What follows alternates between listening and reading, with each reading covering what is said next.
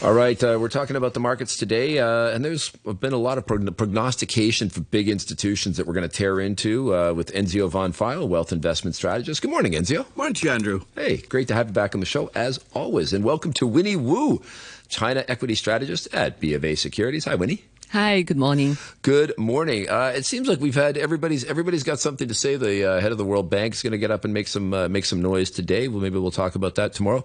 But it's kind of weird. The news was all about something that happened in March. We released the notes from the U.S. Fed and getting a window into their thinking. Enzio, what does their thinking back in March tell us about the future? Confusion. They're confused? I think so. Rightly so, because it's whether do you have a credit crunch and really sort of stop the rot in this very unregulated mid-bank sector, or do you continue fighting inflation? I, as listeners know, have my own rather acerbic view on inflation, which is it's the inflation they're trying to fight is a little bit like throwing baseball bats at a rubber wall. It just doesn't work because a lot of this inflation is supply side driven, the weather, the war, things like that, the energy. We all know about these things, but you just can't use monetary policy against it. So, but I think that's the big debate of a lot of people who stick with very old monetarist ideologies and then they try and apply them to today's changed structural realities, which are somewhat different. I mean, so should the Fed just give up then? And I mean, do you think they're doing the right thing? And what did we learn yesterday that might tell us about where they're going to go when they're meeting in May? Well, I'll back up. I think that the right thing is that the credit crunch is going to actually help a lot on the private sector credit crunch will actually do the Fed's job for them, because I feel that the private sector banks are looking at a slowdown. We just saw it also with American Airlines this morning that they're also worried about a slowdown in the U.S. They must have a reason for saying that. And so I think that the credit crunch will do a lot. I had perhaps incorrectly said that I saw Fed funds at 6%, but with the credit crunch now coming in, I suspect that the Fed funds will sort of stop at 5.25%, 5.5%, and that's it. At least they finally have turned just a smidgen positive. There's still basically 0% real Fed funds rate, as I'm sure Winnie would agree. Yeah, Winnie, what do you think of that?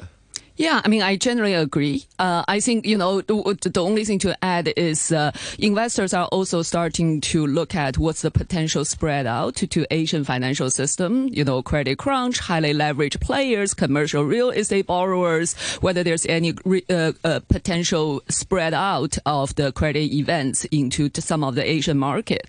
And on that, relatively speaking, China is probably one of the less impacted, given its, its own strong focus on its own economy and very strong liquidity and, no rate hike in the past years.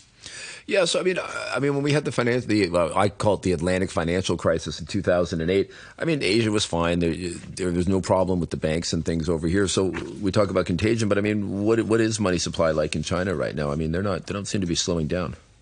So if you look at headline credit growth, loan growth numbers, they are not too high, right? It's not in the credit stimulus. We're looking at around 10% TSF growth, loan growth. It's a modest recovery from last year, but it's been beating expectations, which typically has a strong positive impact on the economy because in China, credit leads the GDP by 12 to 18 months. So with the strong momentum in credit growth, we should see continued improvement or positive impact on the economy.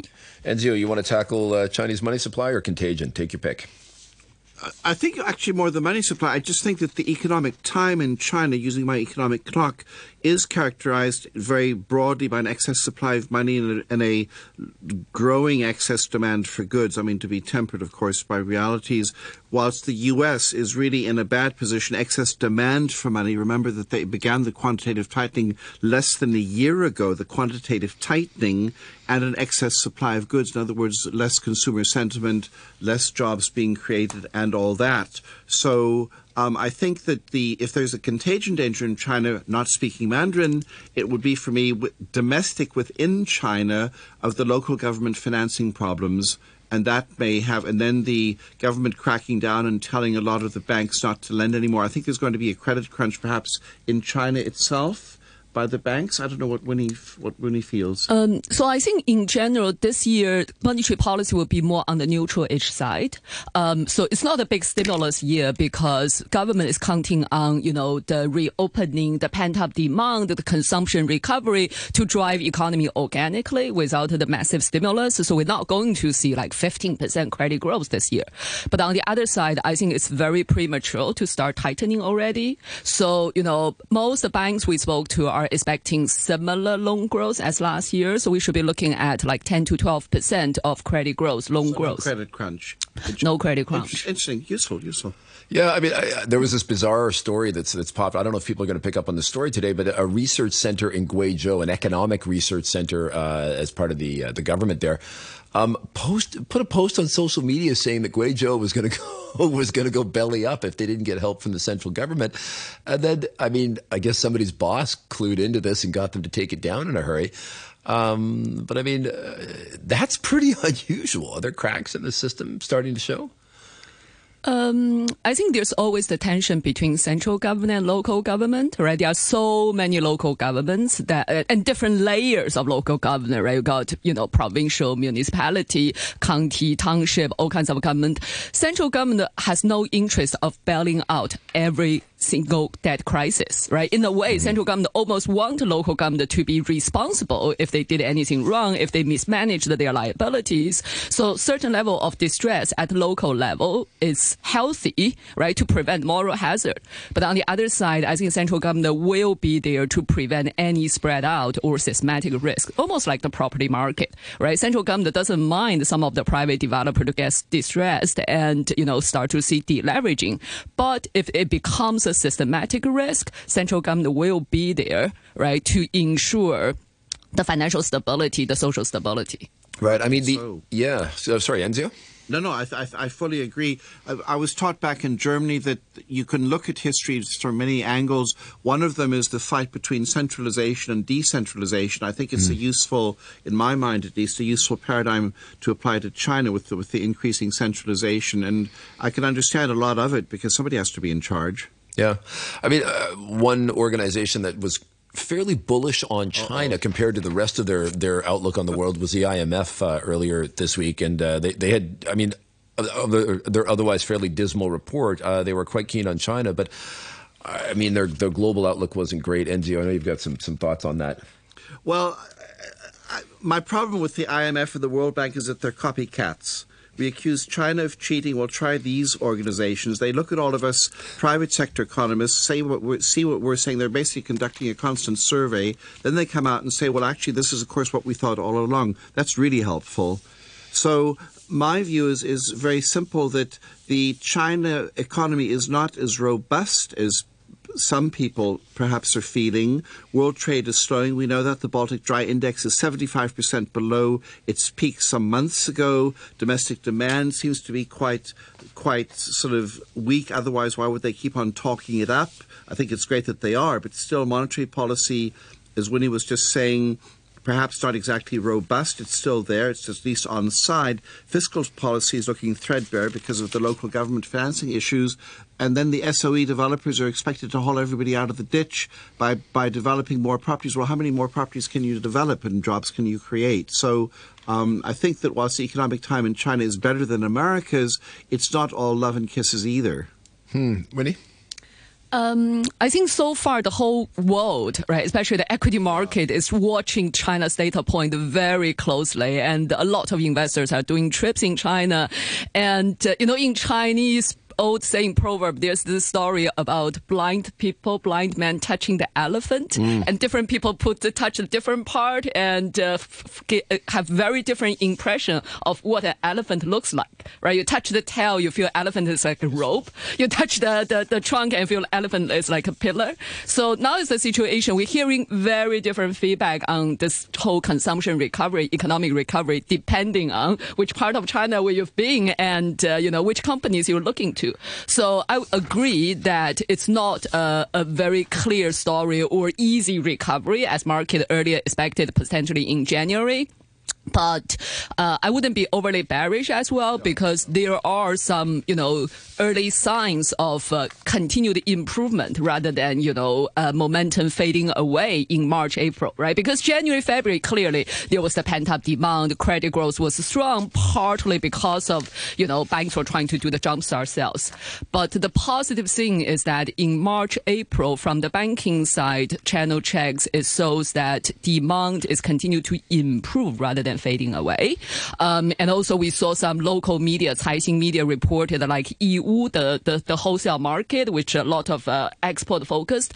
EU market actually gets busier in March than in January, February. So now the daily truck traffic in EU is double the level in February. So there are some positive signs as well, but we need to see whether those, green shoots improvement is going to be sustainable, or is that just a temporary, will fade away. Just one little thing I want to add to Winnie's erudite points, which is that many people say, well, China's growth is slowing. Well, of course it's slowing a little bit because the place has got a lot bigger. Yeah. So you have, it's tougher to grow 10% if the base is 5 trillion or whatever it is now, versus 2 trillion. It doesn't work mathematically. So I fully agree with her. There's another Japanese saying, just for a little bit of humor, that the blind are not scared of snakes. Or elephants, perhaps. So, I mean, this point you make about the base effect is interesting, because, I mean, people have been talking about these new 5% growth rate. Is this the new normal for China then? Are the days of 7.8 done? It just can't be done anymore? Like most Western economies, if they have a year of 2% growth, they're very happy with that. Is 5% to 6% the new Chinese normal? I would say that it's probably 3 to 5% is the new norm for sustained level. I mean, in fact, if you look at the East Asian growth model, starting from Japan, then like the Korea, Taiwanese, the different the East Asian model, generally stage one, when it was driven by export manufacturing, all this market achieved like 8 to 10% sustained growth for decades, right? 20, 30 years. But this export-oriented growth will come to a bottleneck inevitably, be it currency, labor costs, or whatever. And then they need to move on to be more, technology-driven, consumption-driven, services-driven. And that is the time the GDP growth start to gap down to something like 3 to 5%. So that's Japan after 1980, right? After 1972, the oil crisis. That's Korea, Taiwan after the Asian financial crisis in 1998. So I think China, given the already high base effect, given, the demographic challenges, there's no more demographic bonus. And also transition to service economy means productivity gain is much harder. I do think China's sustainable growth, if China can sustain at 3 to 5% for a few more decades, that would be fantastic, actually. But I mean, China's tracking what, 12, 13,000 US dollars ahead per, GDP per capita? Is it? I mean, it's a long way behind some of those other countries that you've cited in terms of where they seem to have kind of started to plateau. True, but this is simply because China is a massive country with a lot of rural area, right? The income dispersion is very different. So if you look at the large cities like Beijing, Shanghai, they're already almost as developed as, Hong Kong. But unfortunately, rural area is dragging behind. So if you look at this average income level, unfortunately, this is the reality China has to deal with. It's almost like two countries in one. Oh, yes. Yeah, I do want to take a little bit of time today to look at some of the other markets. Warren Buffett has been making a lot of noise about investing in the big five Japanese trading houses, Mitsubishi, Mitsui, Itochu, Marubeni, and Sumitomo. Super keen on Japan. He's going to fly over there just to show how keen he is on the Sogu Shoshas. What's going on? Enzio, do you think it's time to have a closer look at Japan? Yes, having covered it many, many decades ago, Grandpa talking here again, there's a pearl of wisdom from Warren Buffett that is maybe useful to our listeners, which he said some time ago: the stock market is a device by which money is transferred from the impatient to the patient. And I think that's quite a wise saying. In other words, in all of us who sort of want to go in and out, and all this kind of stuff, I think Japan's time is going to very gingerly improve. When I was doing Japan, I was always told after a round of tooth-sucking by the officials that it takes time. Well, Japan will always be the same. It will always take time. They don't have the Chinese impatience to get things moving.